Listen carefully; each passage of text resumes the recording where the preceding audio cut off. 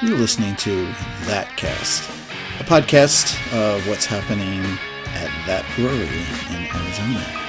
You can find out more about episodes and other things brewery related at thatbrewery.com. Good morning from Cottonwood at the production facility for That Brewery. And I'm here with Steve and John, and we're going to talk about beer, right? We are going to talk about beer. We love beer. You guys love beer, right? What else is there to talk about? You deal with it every day, right? Absolutely. So, just out of curiosity, how did you get into brewing? Because I don't think you probably, says a kid one day, I'm going to grow up and brew beer, probably. But maybe you did. Well, actually, that's kind of how it happened. I came from a winemaking background. And so in winemaking, it takes a lot of beer to make good wine. And so... and a lot of good wine to make good beer. I was going to hope for the inverse. Yeah. So just from a fermentation background, just fermenting things in alcohol is kind of an interesting process. And it was kind of the natural transition for me to move from winemaking to beer, just to broaden my horizons and learn a new skill and do different things. So what are some key attributes to be a good brewer? Because time and patience. Probably. I don't know. I'm sure Steve can attest to that. And a really good mathematician. Yeah. It's a bit of chemistry too, right? It is, absolutely. Yeah, I mean, my whole background in brewing, I started home brewing, but basically, back in the early 90s, I found out about this little brewery called McFarland's Brewery in Phoenix. It was down on 32nd Street in Phoenix, and fell in love with the place. They were making their own beer. I'd never even had a craft beer up until that point in my life, and I could not believe that you could do so much with beer. I had no idea that you could be that creative and have that much flavor in a beer. Used to the original style beers that were brewed in America, the original Pilsner lagers.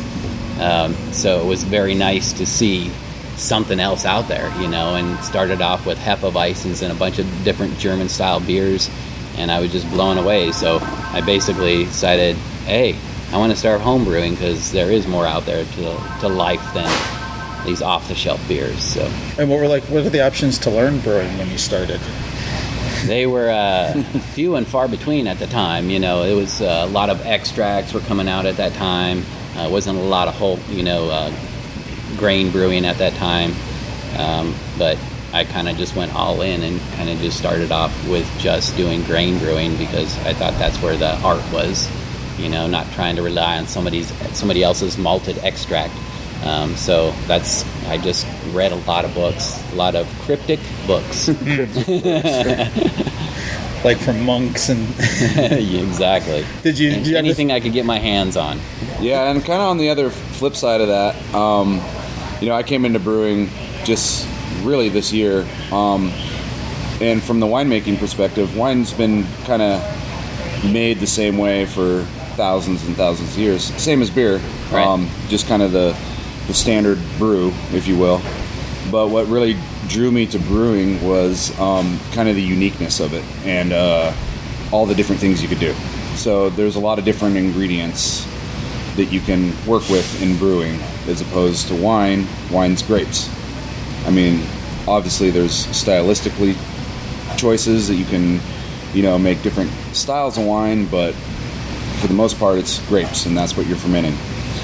With beer, you can add a lot of different things, as Steve was saying. You got whole grain, you got different types of grain, you have different additives you can add later. Kind of where brewing's going now is there's fruit beers, there's, they're adding everything you can imagine to beers in brews now that you can put in anything, plums, apricots, anything you can grow, you can basically brew. Wild fermentation, controlled fermentation, you name it. So you haven't really reached the limits of what's possible, right? I don't think so. Is there beer pressure to come up with new ideas? Where do your ideas for brewing come from? I think a lot of that, I think the market's definitely going to, what's next? What's next? So a lot of the ideas for me come locally and what's grown here in the Verde Valley and what's just around us to draw from, and creativity and what we can pull into different things. And so we're in this big production facility. What does operating at this scale differ from where you started in Pine, also, and from home brewing? Well, I mean, it's kind of the same. It gets noisy in here once in a while. Well, it is a working brewery. There's a lot. You guys aren't sitting around playing checkers. Right. I mean, it's obviously there's a lot more scheduling, a lot more timing, and so you're actually producing, a specific amount of beer each week, and so there's a lot of schedules that you got to deal with. We have, people dropping stuff off all the time. We have, 4 different distributors that we're shipping beer out to. So, as far as a production facility, I mean, that's what it is a production facility. But as far as the brewing aspect of it, it's kind of all the same. The brew day is the same as any brew day, whether you're home brewing or professionally brewing. We might have a few more easier things to deal with than a home brewer, but it's kind of the same thing, same principle. So what's in production right now? I'm looking at the big fermenters. What are you working on right now? Well, today we're actually canning the Arizona Trail Ale. So that's kind of the process you came into today. Was we were canning. Most of these things are full. We got some strawberry blonde in a tank. A lot of our staple beers. Also, we do have some barrel fermentations going on, which is kind of new for that brewery. And we have a plum IPA that will be released pretty soon. We're also doing wild strawberry. So this is kind of a wild ferment with some fresh strawberries, and this will be barrel aged for about 6 months. Tell us more about the barrel aging, because that's kind of what you're bringing into the game, right? Yeah, so right now what we're doing is we're utilizing wine barrels from my previous life, I guess you could say. So there's a lot of different things you can do with barrels. So different wines have been in these barrels. So we're utilizing an old Malbec barrel and an old Sangiovese barrel. We can ferment the wine in tank and then age them in barrel, or we can actually ferment in barrel the wort, or the kind of the raw product of the beer in the barrel. So there's a lot of different things. We can add a lot of different adjuncts to that. So the plums are fresh from a local orchard around here. And the strawberries I'm sourcing. They should be ready to pick in a couple weeks. Last weekend I harvested a bunch of prickly pears. Nice. Yeah, so we're going to do some a different wild ferment, and he still has the thorns in his they hurt. It is very takes a lot of work to get them right. Yeah, it does. Yeah, I've done it. Yeah. So, and we got some locally sourced fresh hops. Yep. That we just picked up. Yeah, so we picked up some local Camp Verde hops just this last weekend as well. I think last time you were telling me there was like a hop shortage, or is that? It's been a few years ago. Okay. So with as many breweries as there are today, and putting the hop contracts together so that the farmers can see into the future how 5 years from now, I've got all these hop orders out there that helps them predict better. So I think they're growing the right stuff now. So it really seems to be that the shortage has gone down quite a bit. There still are those premium ones that are out there that are still hard to get, but as more and more contracts get out there so that farmers know what to farm, those hop shortages seem to kind of diminish a little bit. So, and where do you think Arizona stands on the craft beer scene nationally? What's our reputation? Or I think we're up there. We're, I guess, a smaller market than some places like California, or I don't know. I think we're right up there with. Yeah, craft. I think recently Arizona's producing some really phenomenal beers. We have, I think, at least 100 breweries now in Arizona, if not a few more now. Compared to San Diego County, that's a drop in the bucket. But people are really pushing the envelope on different styles of beers, and really coming up with some really creative stuff for Arizona. So Arizona, I think, is really come a long ways in the last 10 years. So Yeah, it's some of nice the to see. top-rated breweries are here in the state. And, Right. a lot of people doing some neat things. So what goes into the canning? I heard a little reference to cussing. Maybe is it is it tedious? Is it just you have to keep an eye on it? There's a lot of things you got to keep an eye on during the process, and just a lot of moving parts. So A lot of moving parts. Everything's moving. Because I know, as a consumer, I go to the store and I pull it off the shelf, and I probably don't even consider all that goes into making that happen. Yeah. Even back to the brewing part. So, are you finding people coming here want to are you doing beer classes and things? Are people interested in learning about the process, or do they just want to drink? You want to jump in for a little while? I do in a bit. I want to record. Yeah, I want to get the the People are sound of it. definitely Yeah. interested in Yeah. learning the processes, and so we do have every once in a while. We don't do a lot of tours here, but we do them off and on. Yeah. Because people really do want to know about the brewing process and see what we're doing. We've had like a brewer for a day package that we've done before a couple of times, so people have come in and actually got to brew with us for the whole day and kind of see what we do and see our whole process from So that's an start option to finish. if people are interested in that. Absolutely. I'm thinking of you, Travis. Okay, you got a birthday coming up. Well, and also here in Cottonwood, you all can't see this, but our pub is in the brewery. So if you come to the Cottonwood location, you're looking at the tanks and the brew house, and you can see the canning line and the bags of grain. And, everything's right here. So if we're working, and you're drinking here, you're gonna probably see us working. You see a pretty good stream of people coming in to We drink do. here. Yeah. That's Yeah. cool. Yeah, it's the tasting room stays pretty busy, so it's kind of nice. It's kind of a small tasting room, but you are right in it, so it's kind of a unique place where you're right in the brewery. Not divided. So you can see it through a window or anything else. You're right here with everything that we're doing. So. Yeah. And Cottonwood's they built a reputation for the wines. You see that happening with beers, or you just kind of keep your corner here? Well, we're the only one. Yeah, we would like to see another brewery or two here. Absolutely. It's I know there's a lot of wine tour companies that are out there right now, and they're actually putting us on their map. So they're actually stopping here, along with their wine tour, because everybody that likes wine is going to like some other kind of beverage. Yeah. You need to, reset the palate here every once in a while. That's right. So what's do you have any wild ideas, or also maybe ask what's been your favorite thing that you've come up with, and maybe what's something that hasn't worked? Because it sounds very experimental to me. Yeah, kind of the new thing with the barrel thing is a lot of experiments. We just really started it about 3 months ago. So we're constantly tasting them and testing them. So if something comes out wrong, obviously it's going to go down the drain. But Right.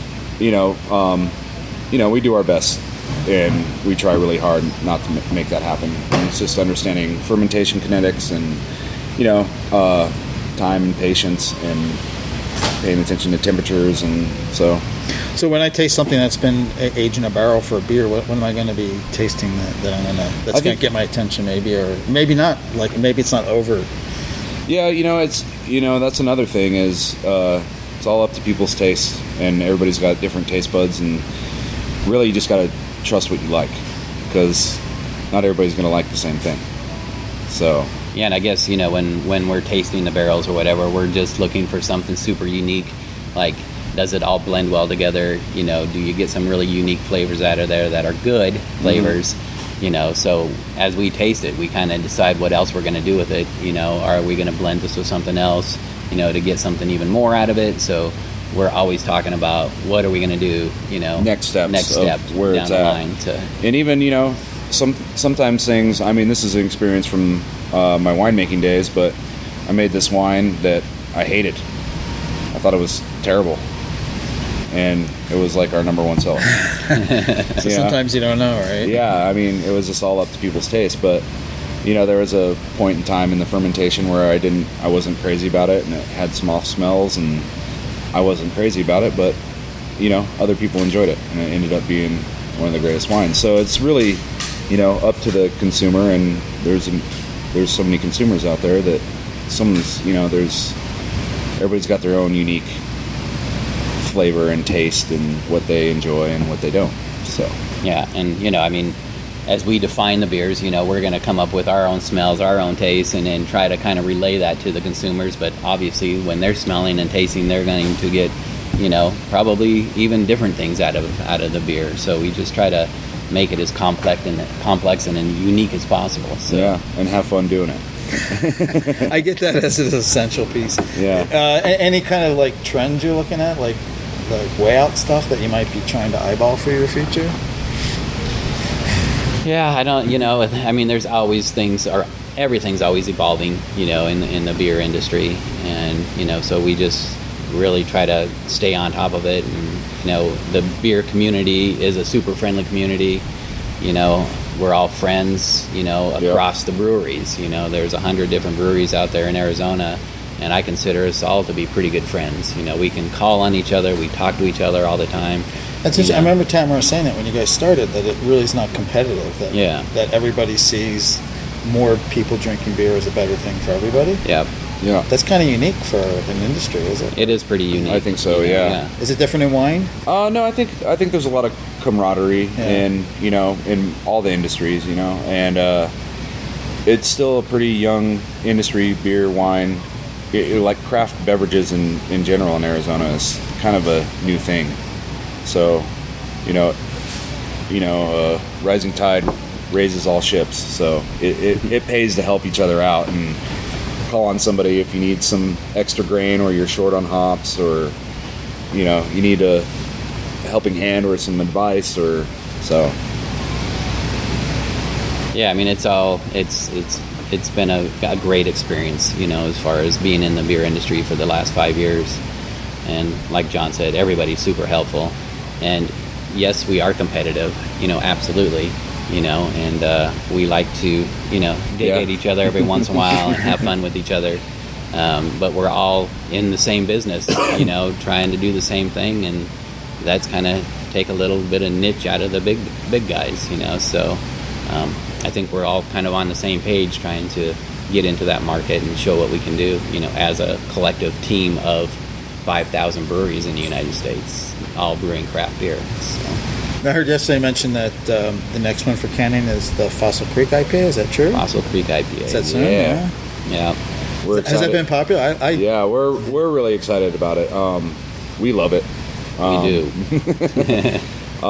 So this is kind of a lighter style IPA, a little bit of a lower alcohol, really drinkable. You can drink them all day, if you will. So to speak.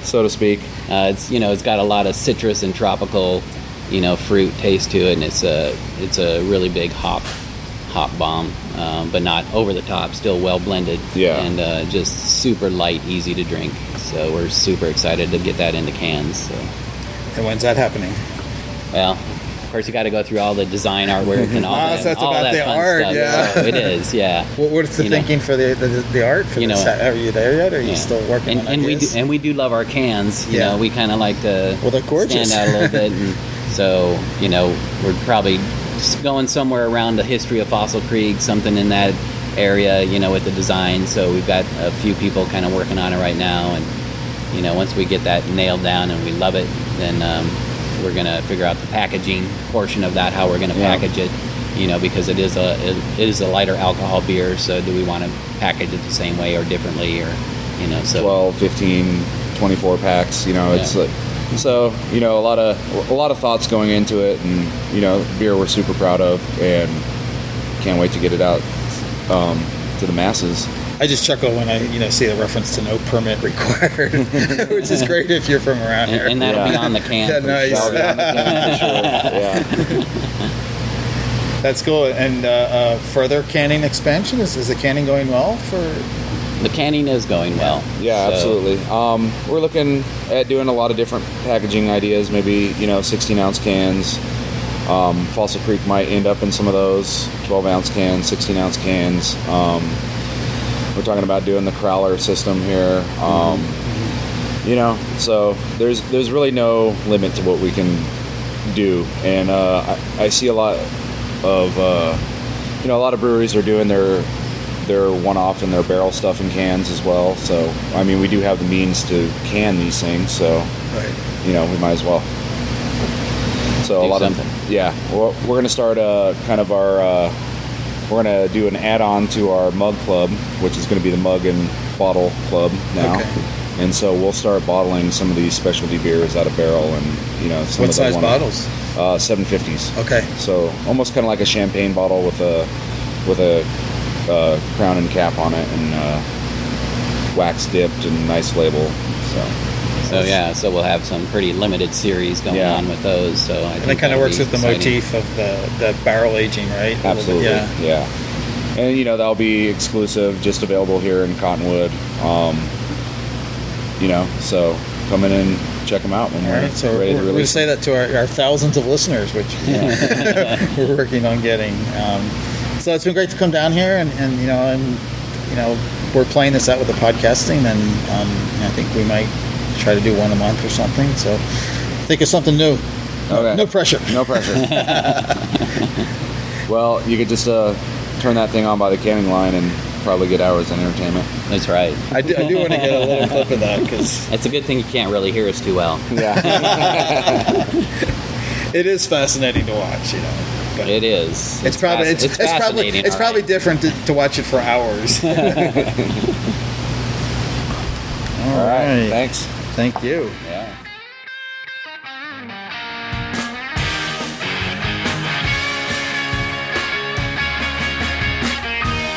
Thanks for listening to That Cast. You can find us and more information from That Brewery at thatbrewery.com and other places online such as Twitter, Facebook, and Instagram. And we hope to see you sometime up at the pub in Pine, Arizona, or down at the brewing facility in Cottonwood.